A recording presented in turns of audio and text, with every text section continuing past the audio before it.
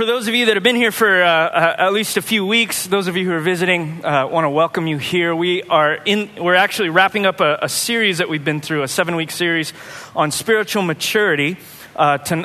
This morning is the last one in that. We'll be moving on into another season. We're coming up on the fall, which is always fun, at least for me, as far as preaching and teaching goes. But before the fall, we are facing the month of August. That's about 4 weeks. And so I wanted to do a short book. Wanted to do a short book from the Old Testament. A 4-chapter book. Can anyone think of a 4-chapter Old Testament book? Obadiah. No, just kidding. Obadiah is great. Maybe we do it sometime. But I think someone said the book of Ruth over here. Something that will help us close the summer with a flavor of hope and redemption. So starting next Sunday and for about 4 weeks, we're going to go through the Old Testament book of Ruth. Here are 5 reasons why I think this is going to be a great book and why we have reason to be excited about the book of Ruth. First reason, it's an historical narrative. It's a story. We learn the best by stories. We've been in places in the Bible that we still, we learn from, obviously. But they're, whether it's the Sermon on the Mount, point by point, snippets of truth, sermon form, or Paul, who speaks more in prose and formal letters and informal letters. 2/3 of the Bible is written in story form because we learn best through stories. Lots of stories in there. This is one of them. Second, it's not just a story, but it's a powerful story of redemptive love.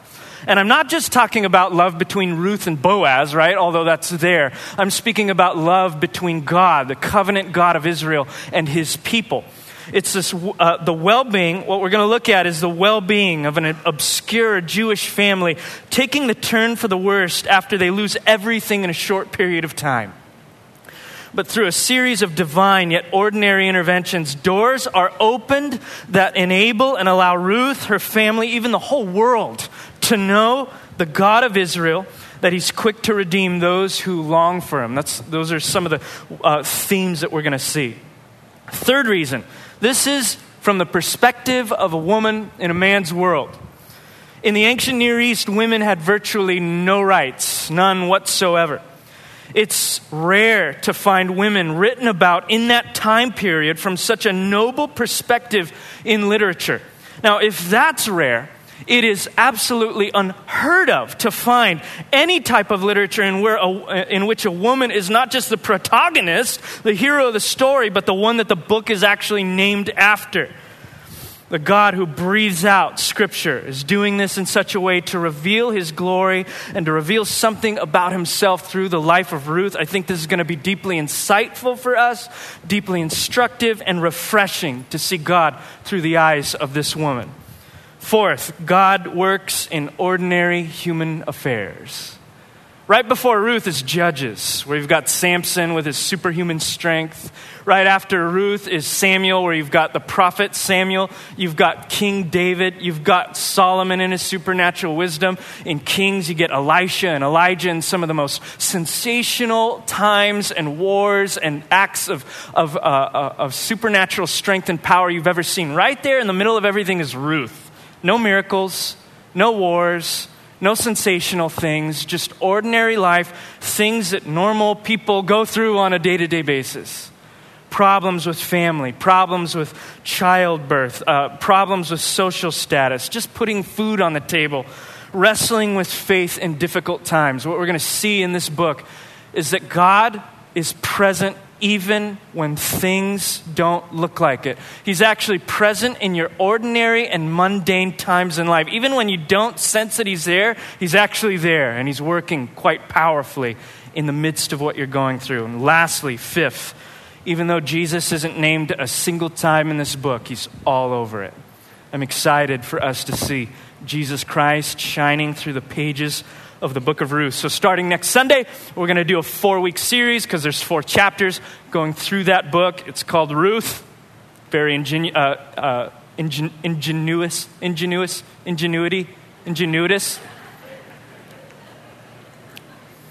A story of redemption. So that'll be next week. through the rest of August, so don't miss that. That'll start this following week. Excited about it. But for now, let's finish up our series, Now What? And if you would, turn to Psalm 62. We're just going to plant ourselves in a single solitary verse, verse 8. I'll give you a little catch up as you're turning there on where we've been. We've been talking about spiritual growth and maturity.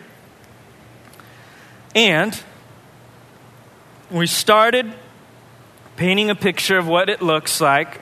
The call of the Christian is to grow and mature in Christ. We looked for several weeks about the incentive for that, why you would want to grow in Christ, the inner life that is cultivated in that through character and virtue, the fruit of the Spirit and love. And then for the remaining few weeks, we looked at the means of growth.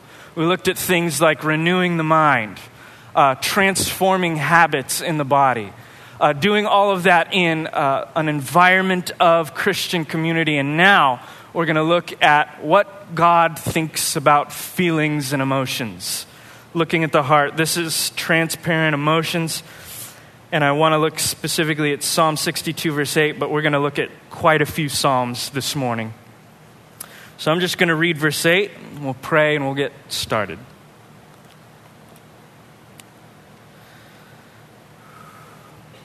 Psalm of David, King David says this in verse 8. Trust in him at all times, O people. Pour out your heart before him. God is a refuge for us. This is God's word. Let's pray. Heavenly Father, we just want to thank you for that truth that we were singing a few minutes ago, that you are the lion and the lamb. You are the lion. You are the most powerful, most sovereign, most providential, in control, most authoritative. You hold the universe and the world in your hands, and yet you also are the lamb. You are gentle, and you are kind, and you are good. You condescend. You lowered yourself from your throne to reach us here in our despair and confusion, in our loneliness, in our emptiness, in our day-to-day lives. You stoop down to where we are. You are the lion and the lamb, the one who roars. As the psalmist declares, your voice thunders over the waters, and yet you also came silent before the shearers, as another prophet spoke of you, Christ. You died without complaint. You died for the sins of the world. You died to redeem us. And God, we want to come before you as entirely trustworthy, as a refuge and a fortress and a rock that we can run to and run into. And we pray that as we speak from your word about the human heart, that you would be present here to address all of those needs according to your powerful word. And we pray that walls would be able to be torn down, that anything that is keeping us from understanding, from receiving, from the rich nature of who you are, would be softened and disintegrated. We'd be able to see you. We'd be able, as Paul says, to know you even as we are fully known. We pray these things in Jesus' name. Amen. Pour out your heart before him. Pour out your heart before him. Just let her rip. Everything that's in there, just let it all out. Not necessarily before yourself, not necessarily before other people. All of that will come. But come first before the Lord and just let it out. You've got grief, you've got anger, you've got frustration, you've got unmet expectations, you've got disappointment, you've got joy, you've got something to shout about, you want to celebrate, whatever it is, pour out your heart before the Lord. Anytime we see the word heart, it's almost always in the Bible interchanged with mind. They function in different ways, but they overlap in different ways. We tend to think of the mind as having to do with our reasoning and our thought life and our understanding. It certainly does. But in the ancient understanding, the mind also included emotion. And the heart also included all of those things. And so when biblical writers spoke about the heart and the mind, you often see them overlapping. They're simply speaking about the inward part of the human being. So I'm going to, just for lack of confusion, or for clarity, I'm going to use heart today just because that's what we're familiar with. But just know that heart doesn't just speak about your feelings or your emotions. It includes that. But it refers to your whole inner life, everything that goes on in here, as we've been talking about quite frequently. So when King David says to a bunch of people, pour out your heart before him, we would have to at least include a sense of our emotions. That God is, through David, telling people to express the way that they feel before God. To express their emotion. This is very difficult for us sometimes. Maybe not all of us, but maybe a lot of us. Certainly it is for me. Because I have a tendency, and maybe you do too, to close off the way that we feel. There are a list of reasons why we do that, but we can at least come to an agreement that there are often times where we don't want people to know what we feel like. We don't want to be too transparent. We don't want to be too vulnerable. It might be because we understand that vulnerability includes some sense of risk. If I open up myself to somebody else, they might really burn me. They might gossip about me. They might talk about me. They might throw it back in my face. They might, give me unsolicited advice. They might spiritualize my pain. They might belittle what I'm going through. The list is quite long and lengthy. And so we close off our emotions. We protect ourselves from other people. That's why I love how King David starts this psalm. He doesn't start with, pour out your heart before other people, but rather pour out your heart before God, but rather he starts with trust God at all times. You see that in David there is this assumption. There's this assumption that he's not going to do those things to you. That you can be quite vulnerable. You can be quite open with your mistakes and your brokenness and your shortcomings. The thoughts that you think, even the ones that are far from noble. That when you don't match up to what you see in Scripture, when you look at Jesus and you fall terribly short and you wrestle with that, you don't have to put on a face before God. You can come before Him and say, I don't know what I'm doing. You can even be far more crude, can I say, than that. And honest and transparent, and in a sense, when you're wrestling with real struggles in your life and say, God, I don't understand. I don't even want to do this. I'm angry, God. I'm upset, Lord. I don't feel okay about these certain things. David starts with the sense that God is trustworthy even though people sometimes aren't. And out of that trust comes an ability to pour out before Him, knowing that God isn't going to fail you. He's not going to steamroll you. He's not going to condemn you. We can express our emotions. Researchers have classified human emotions into 8 main families. Perhaps you have felt some of these in the past week. Anger, obviously. Sadness, fear, enjoyment, love, surprise, disgust, shame. Full range of human emotions. There might be a few nuanced differences in there, but they fall under, this umbrella of 8. Now, it's not necessarily, the Scriptures don't tell us, in fact, they tell us differently, not everything that we feel is right. Our feelings aren't right by default just because we're feeling them, nor are they necessarily wrong. They're neither right nor wrong necessarily, but they are true.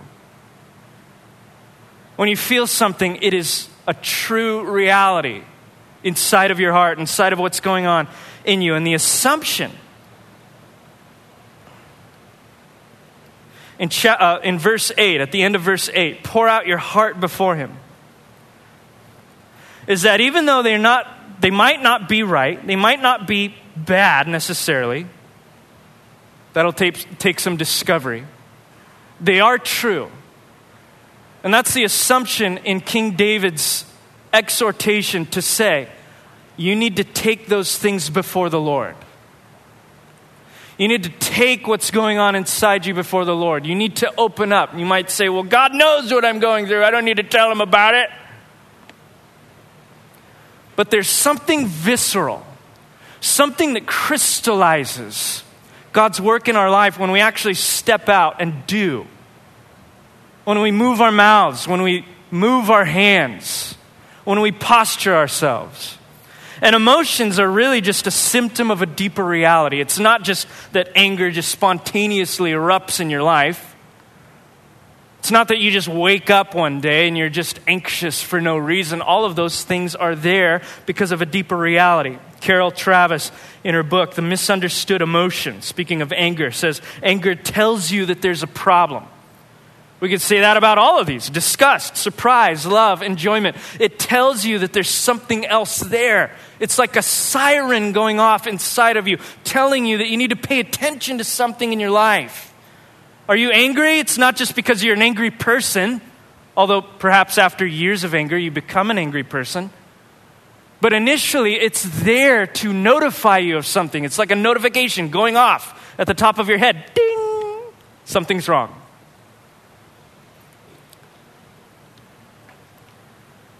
Part of the responsibility of the Christian, a Christian who is being remade and reformed into the image of Christ, assuming that Christ does not just care about your mind, which we talked about a couple weeks ago, there it goes, doesn't just care about your body, which he does, and the habits and the decisions that we make with them, doesn't just care about our social circles, but he cares about the whole person. That would have to include, as we see here, the human emotion, the heart, and everything that it entails.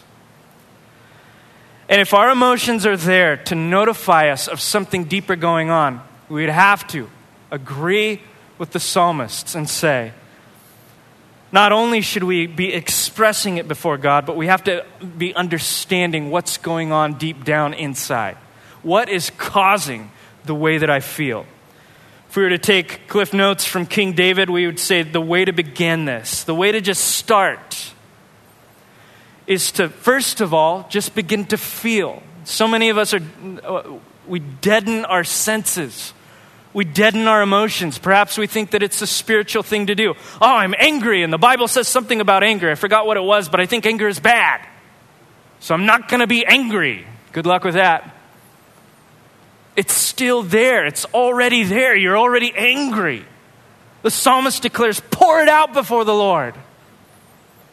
We must feel to begin anything and begin to express our feelings, first of all, in the presence of God. Precisely because he's a safe place to do it, because he's trustworthy, and because of those things, as King David declares, he's a refuge for us. I love that word refuge. Think of that imagery. It means he can handle what you've got to throw at him. It means he's not going to be shaken because your day is crumbling. It means God's not going to be shocked because you come at him and you're like, I'm angry. Oh no! I created the universe, but I don't know how to deal with you angry person. He can handle you. He can deal with your stuff. And he wants to walk through you. He's not going to freak out. He's trustworthy. He's safe. He's a refuge in times of trouble. And if you look, not just at Psalm 62, but virtually every psalm, you don't see empty, methodical prose. You don't see categorized bullet points. You don't see essays. You see raw, real, authentic, sincere emotion. And a large amount of it isn't very pretty. I just want to go through a few of them with you. I'm just going to turn there. You can turn there with me if you want.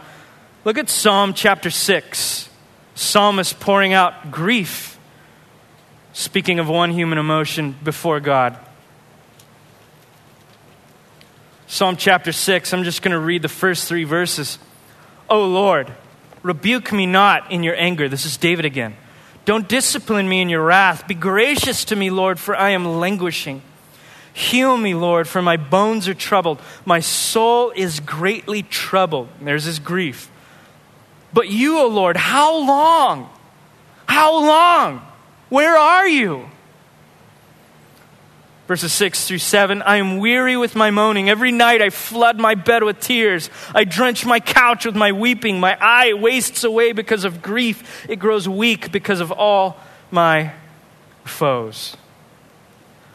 What a startling picture of King David, the one of whom was sung, Saul has slain his thousands, but David his 10,000s. I drench my couch with my own tears. Look at chapter 42. To see a vision of someone's depression and despair. Chapter 42, verse 5.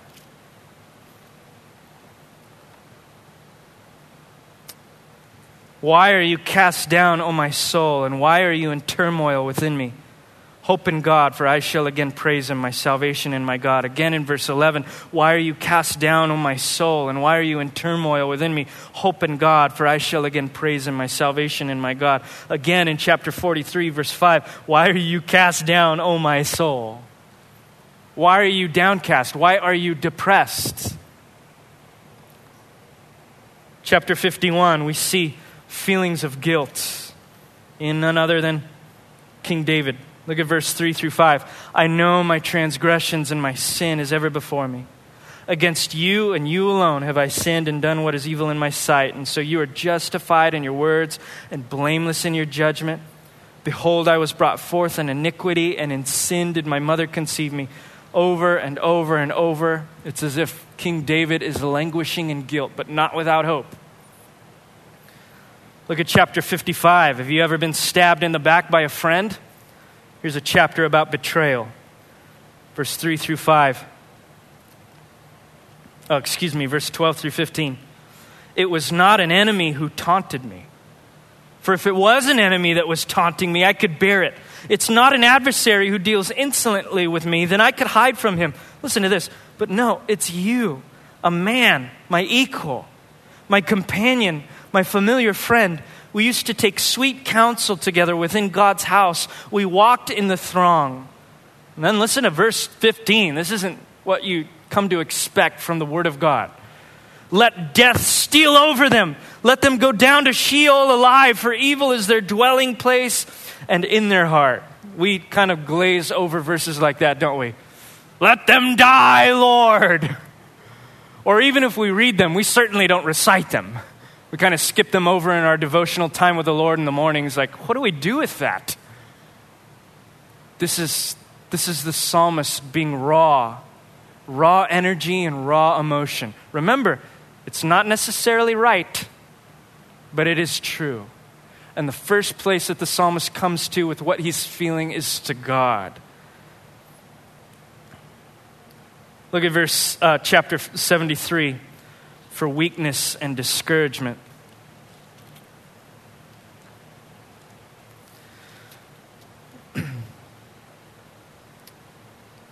Verse 2, but as for me, my feet had almost stumbled.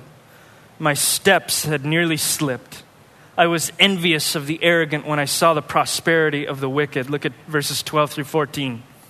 Behold, these are the wicked, always at ease. They increase in riches. All in vain have I kept my heart clean and washed my hands of innocence. For all the day long I have been stricken and rebuked every morning. What is he saying? He's saying, I'm the one walking with the Lord. I'm doing all the right things, and the people that are doing evil, they're the ones that are succeeding, and my life is falling apart. This isn't fair, God. Look at verse 26. My flesh and my heart may fail, but God is the strength of my heart, my portion forever. Chapter 94, anxiety.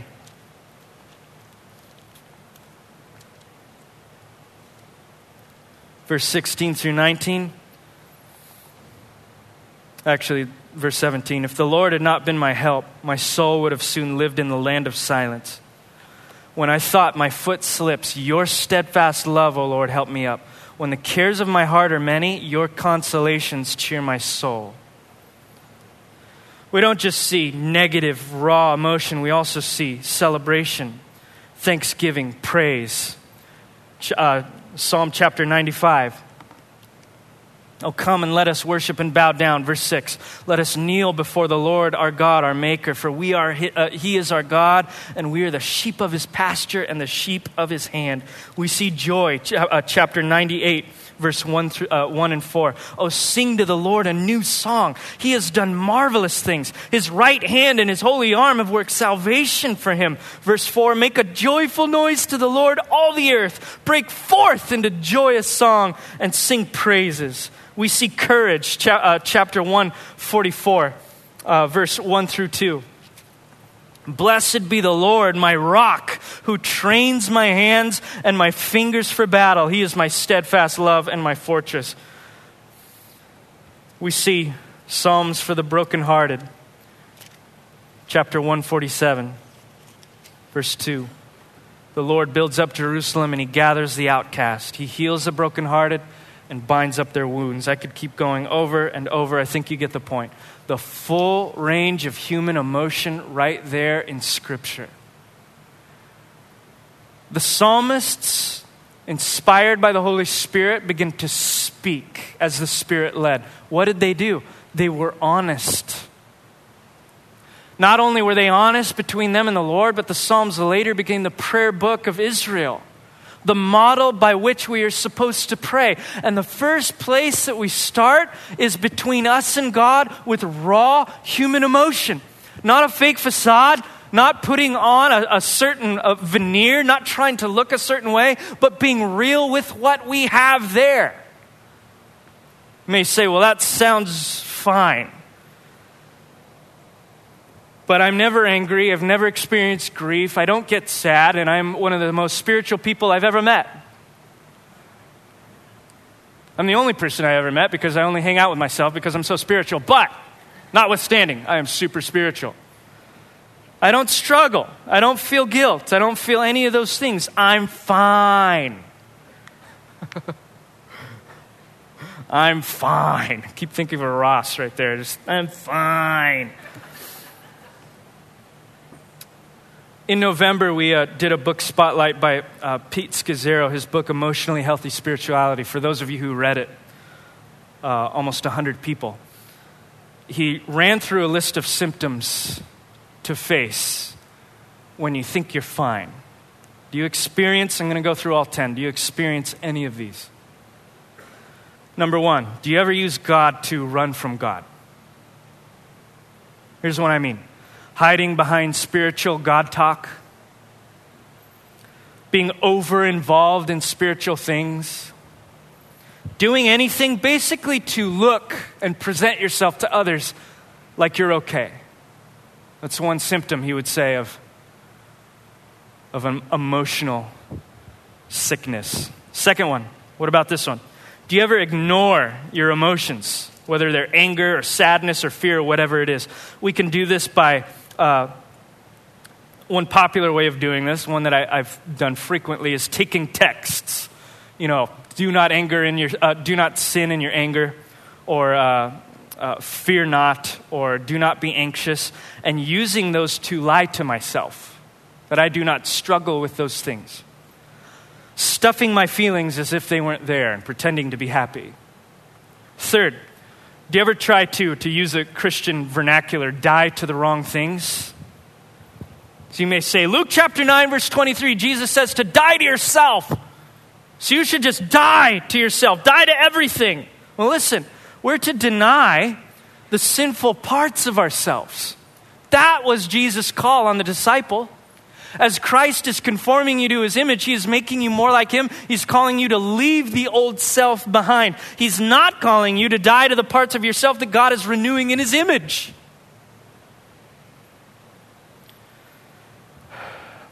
Irenaeus of Lyons in the 3rd century was once quoted as saying, "The glory of God is a human being fully alive." It's God's purpose in your life is to make you more like Jesus every day. to make you reflect his glory, and he's not going to leave your heart. Fourth, do you deny what happened in the past and its impact on the present? For some of you, you might have been hurt, abused, betrayed in a conflict that's still taking over your mind and your thoughts. Maybe you're losing sleep over it. But whatever it is, something happened to you. Perhaps you're saying, you know what? Leave it in the past. Ignore it. The Bible says the old is gone, the new has come. So leave your stuff in the past. But that fails to recognize that what happens in the past has formed who you are today. The things that you're doing right now and the things that are being done to you today are forming the person that you're going to become tomorrow. Before we can leave the old behind, we must face it with courage, faith, and trust in the Lord. Fifth, do you ever divide your life into secular and sacred compartments? Here's what I mean. Do you have a double life? Do you ever come and sing songs at church about God's love, but then go home and lament about how, that guy or that girl isn't looking at you or spending time with you? Your identity is in Christ, but dang, if that person would just look at me, I would be fulfilled. Do you ever come to church with all smiles, but then go to work bullying people? Do you live a different way before people who are Christians than you do at home, in the job place, in private? 6, do you ever find yourself doing for God instead of being with God? This is related to the first one in a way. Are you busy with mission and service and outreach and community and relationships, but find that there's nothing inside, no inner life? Perhaps you've been doing that so long you're burning out.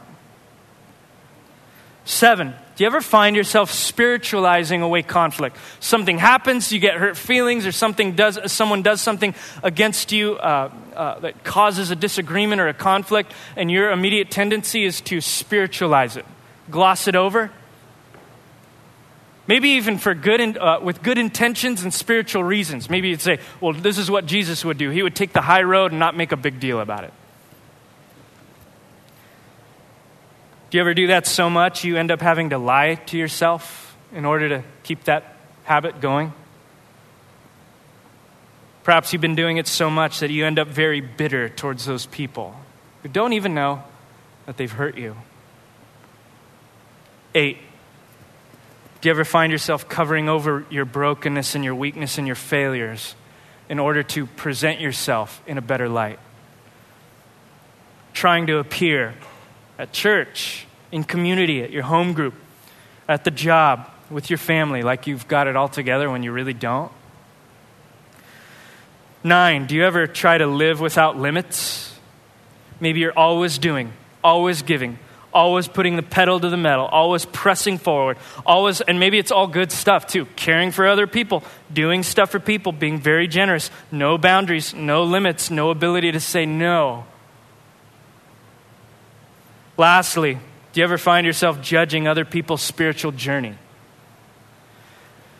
Maybe you're so unhappy with yours because of list, but the only thing that you're able to do is look at other people and say, you need to get your act together.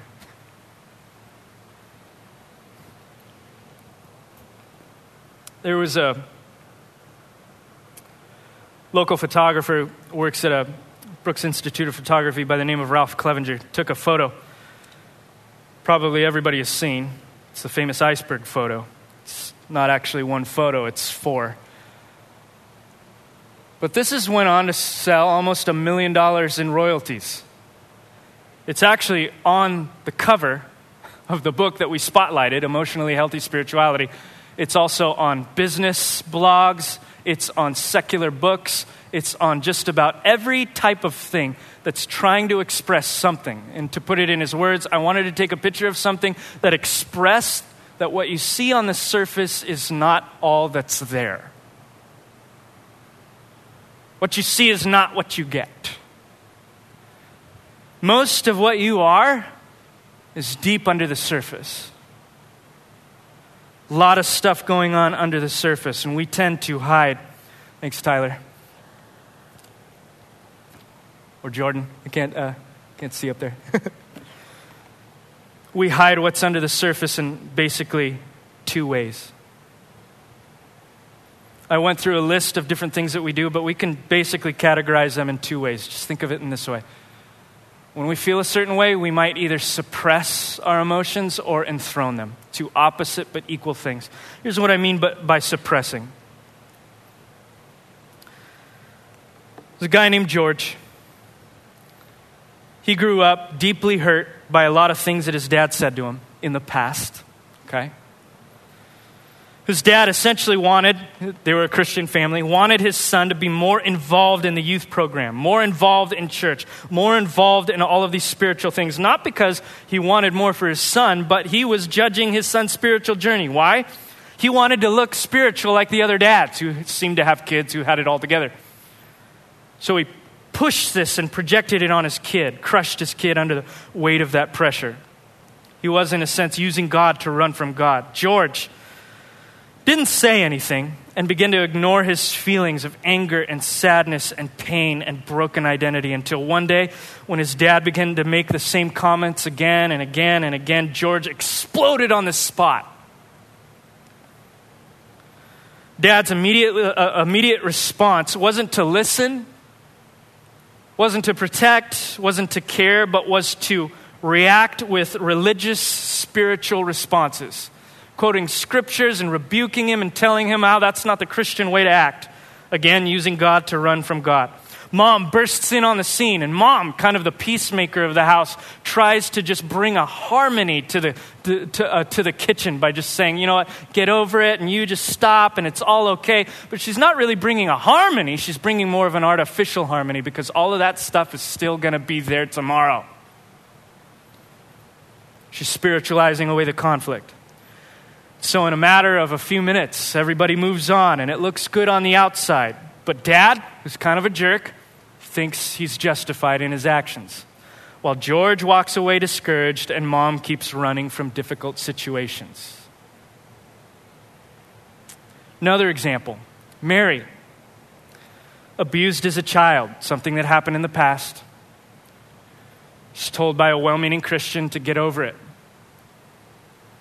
Forgive and forget. She has trouble letting anybody get close to her. Wonder why.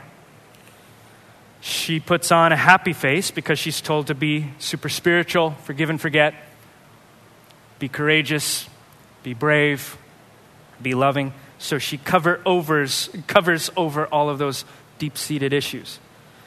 She also gets involved in just about anything that she can at church. She's using God to run from God.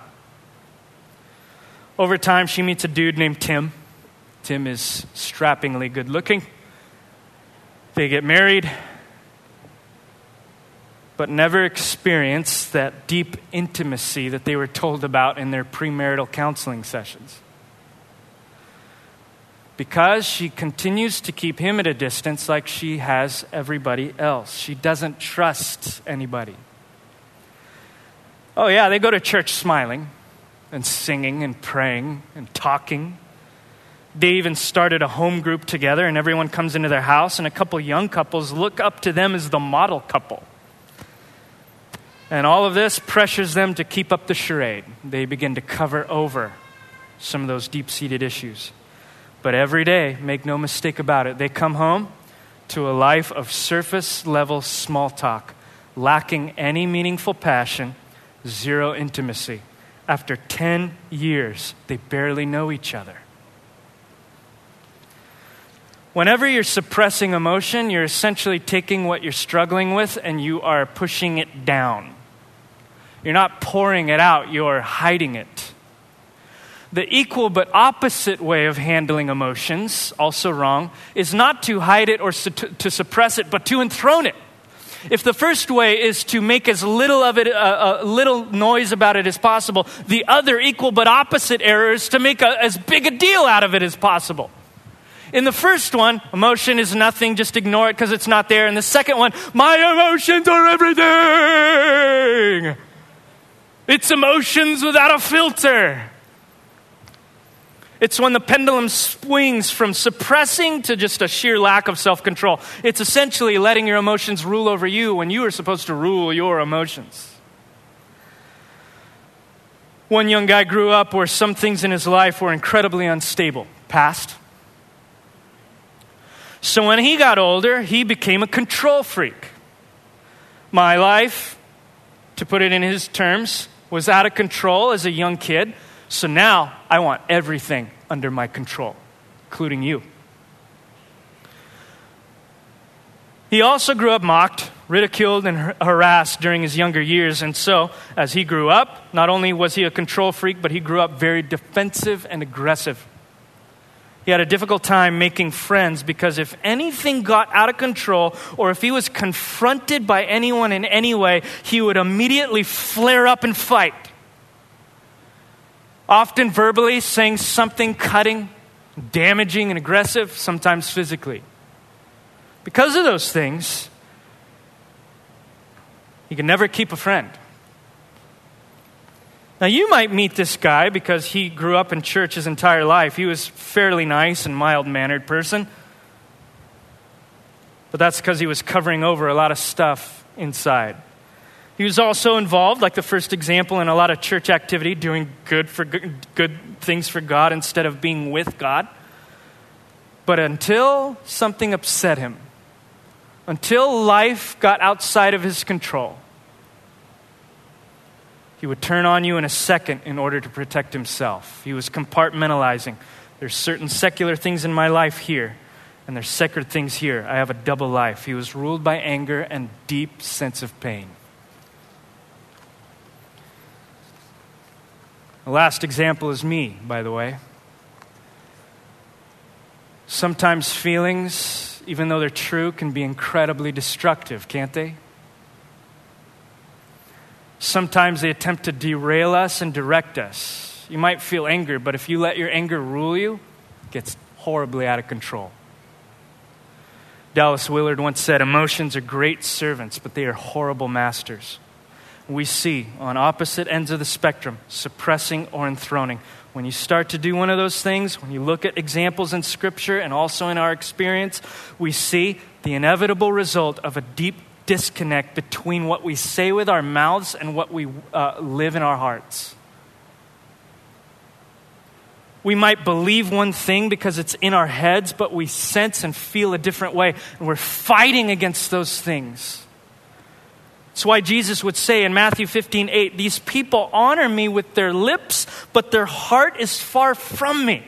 They have a lot of personal knowledge. They're Pharisees, after all. They have a lot of knowledge about the Scriptures, but those things in their head have not gone down deep into their hearts where it can radically transform them.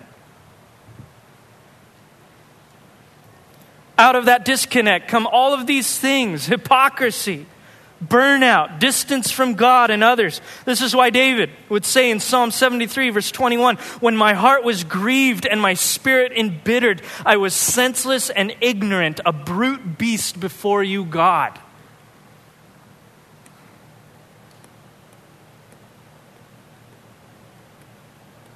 Thank you, Jesus, that in our struggles that are true and real, we're not left alone to fight with them by ourselves. Hebrews tells us that we have a high priest who is not unlike us, but has struggled through everything that we've gone through and yet is without sin. Now, that's not an example in such a sense to say, you know what, Jesus did all of that stuff and he didn't sin. He's better than you, even though he is. It's not like this. He's not holding up this model. You know, you need to be like that, and you're not cutting it, bro. The author of Hebrews is presenting Jesus as the only one who can live a perfect human life and who has stepped down to intercede on your behalf, who has been through everything that a human being can suffer through in mind, body, and soul, who has felt deep grief, deep tears, deep anger, deep emotion, and yet without sin. And he comes to people by virtue of the cross and resurrection to inhabit their hearts and say, I want to reform you from the inside out. I love Paul's prayer in Ephesians chapter 3. I pray that God would grant you to be strengthened with power through his Spirit in your inner being. I pray that Christ would dwell in your hearts through faith. I pray that Christ wouldn't just convert you to his way of life, but that he would inhabit your being, that he would step inside your heart and he would teach you what it means to feel for the glory of God. To feel with all of the vigor and expression that you were meant to have, but to feel in a way that glorifies your master. This is nothing less than Jesus ruling our emotions by union with him. The first thing that we see when you read the Psalms on how to do this is to first learn to just express how you feel to your God. Stop faking it. Stop trying to be something that you're not. Stop trying to put on a front before the Lord. Instead, pour out your heart before him. Love that psalm in Psalm 55, verse 12, when he's betrayed by his friend. King David says, he begins to, it almost sounds like he's lamenting and complaining about it. He's pouring it out before God. God, this happened to me. It's not because God is lacking knowledge and doesn't know that that's the case. It's because there's something deep that happens in the soul and heart of a person when we come before the Lord with our junk. There's something deeply liberating and healing about being vulnerable before God, being transparent before him. And yet even at the end of the psalm, you almost always see this pattern. As the psalmist is laying bare his heart before God, there inevitably comes a place where he looks up. He's no longer looking inside. He starts there, but he eventually looks up at the presence and glory of God and appeals to God's power. He does this in Psalm 52 after he complains about his friend. He says in verse 22, "Cast your cares on the Lord, and he will sustain you. He will never let the righteous be shaken."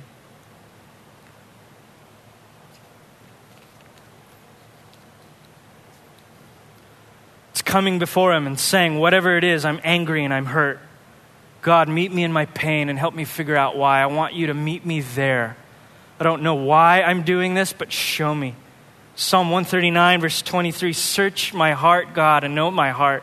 Test me and know my anxious thoughts. See if there's any offensive way in me. Search me, God. I bring it to you. I open up my heart, invade it, teach me, heal me, reveal to me."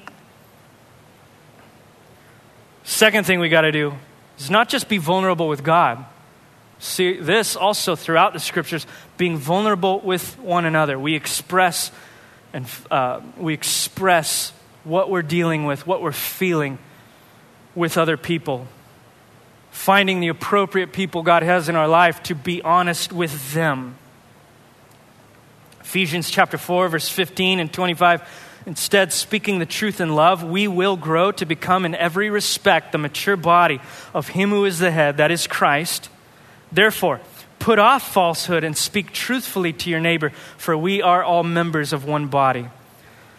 To again quote Pete Scazzero, I love this. I've quoted this like 3 times already. It bears repeating. It says, when we do not process, this is what's at stake. When we do not process before God the very feelings that make us human, such as fear or sadness or anger, we leak. Our churches are filled with leaking Christians who have not treated their emotions as a discipleship issue. Grieving is not possible without paying attention to our anger and sadness. Most people who fill churches are nice and respectable. Few will ever explode in anger, at least in public. The majority, like me, stuff these difficult feelings, trusting that God will honor our very noble efforts. But the result is that we leak. We leak through in soft ways such as passive-aggressive behavior, like showing up late or whatnot, sarcastic remarks, a nasty tone of voice, giving the silent treatment, and an endless list of ways that we hint to other people that things are not okay.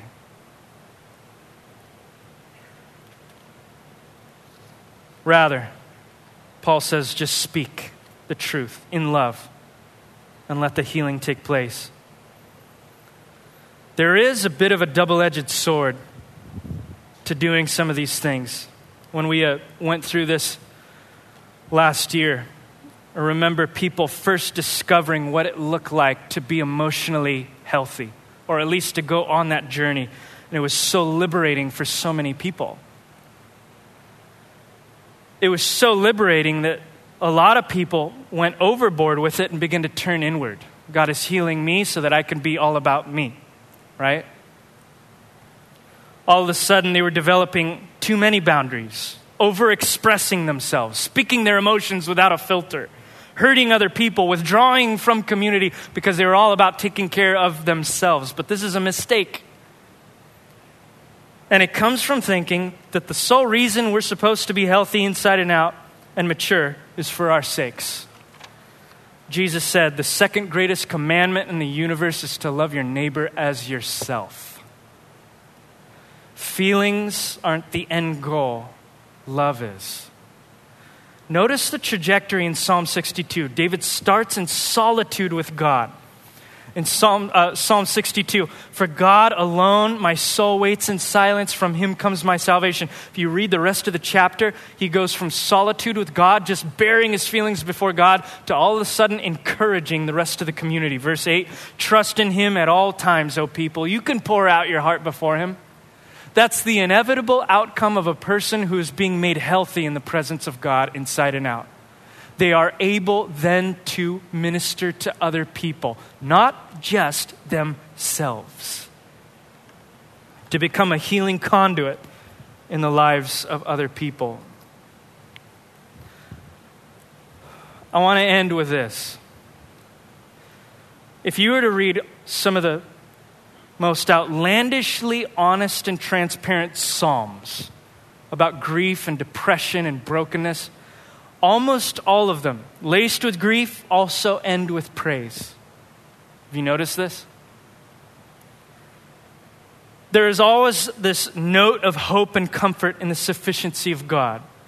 It's David or the sons of Korah or Asaph saying, I hate my life right now, but I trust in the God of my life. It's a note of hope and comfort in the sufficiency of God and that his worthiness is there despite what our circumstances look like. It is coating our complaints with praise, saying, I don't know what is going on here, but at least I know what is going on there. God is always faithful. When we do this, when we praise, even when we complain with praise, we are teaching ourselves something about our grief and anger and anxiety. That emotion must be truly felt. However, it must never be worshipped.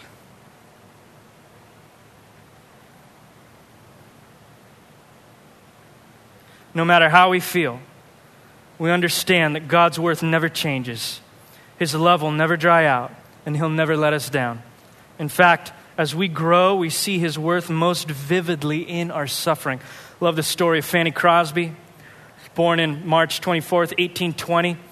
As a baby, she had an eye infection, and an incompetent doctor tried to treat her eye infection by putting hot poultices on her red and inflamed eyelids. The infection didn't clear up, but the result was that the scars formed on her eyes, and Fanny became blind for the rest of her life. A few months later, after that, her dad died. Later on, she began to write hymns and psalms of praise to God. Someone was once quoted as asking her, Fanny, do you wish you had your eyesight back? And Fanny replied, if I had a choice, I would still choose to remain blind. Because when I die, the first face I will ever see will be the face of my blessed Savior. That is not a picture of someone, I don't think, giving lip service and trying to sound impressive. That is a quote from a person who has so deeply and profoundly met God in their pain and anguish and grief, which they first learned to experience, that the glory of God was able to shine the most brightly in their suffering. God is most vividly experienced not when we try to avoid hardship in our lives, but when we accept his presence in the midst of them.